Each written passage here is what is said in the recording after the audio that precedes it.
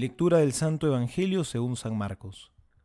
Cuando Jesús se puso en camino, un hombre corrió hacia él y arrodillándose le preguntó: Maestro bueno, ¿qué debo hacer para heredar la vida eterna? Jesús le dijo: ¿Por qué me llamas bueno? Solo Dios es bueno. Tú conoces los mandamientos: no matarás, no cometerás adulterio, no robarás, no darás falso testimonio, no perjudicarás a nadie, honra a tu padre y a tu madre. El hombre le respondió: Maestro, todo eso lo he cumplido desde mi juventud. Jesús lo miró con amor y le dijo: Solo te falta una cosa. Ve, vende lo que tienes y dalo a los pobres. Así tendrás un tesoro en el cielo. Después ven y sígueme.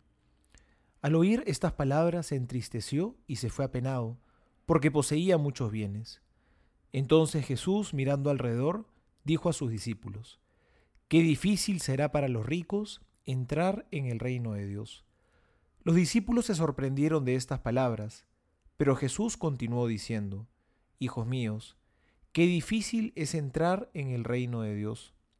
Es más fácil que un camello pase por el ojo de una aguja, que un rico entre en el reino de Dios. Los discípulos se asombraron aún más y se preguntaban unos a otros: Entonces, ¿quién podrá salvarse?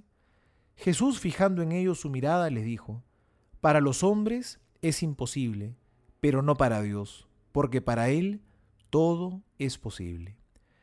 Palabra del Señor. Gloria a ti, Señor Jesús.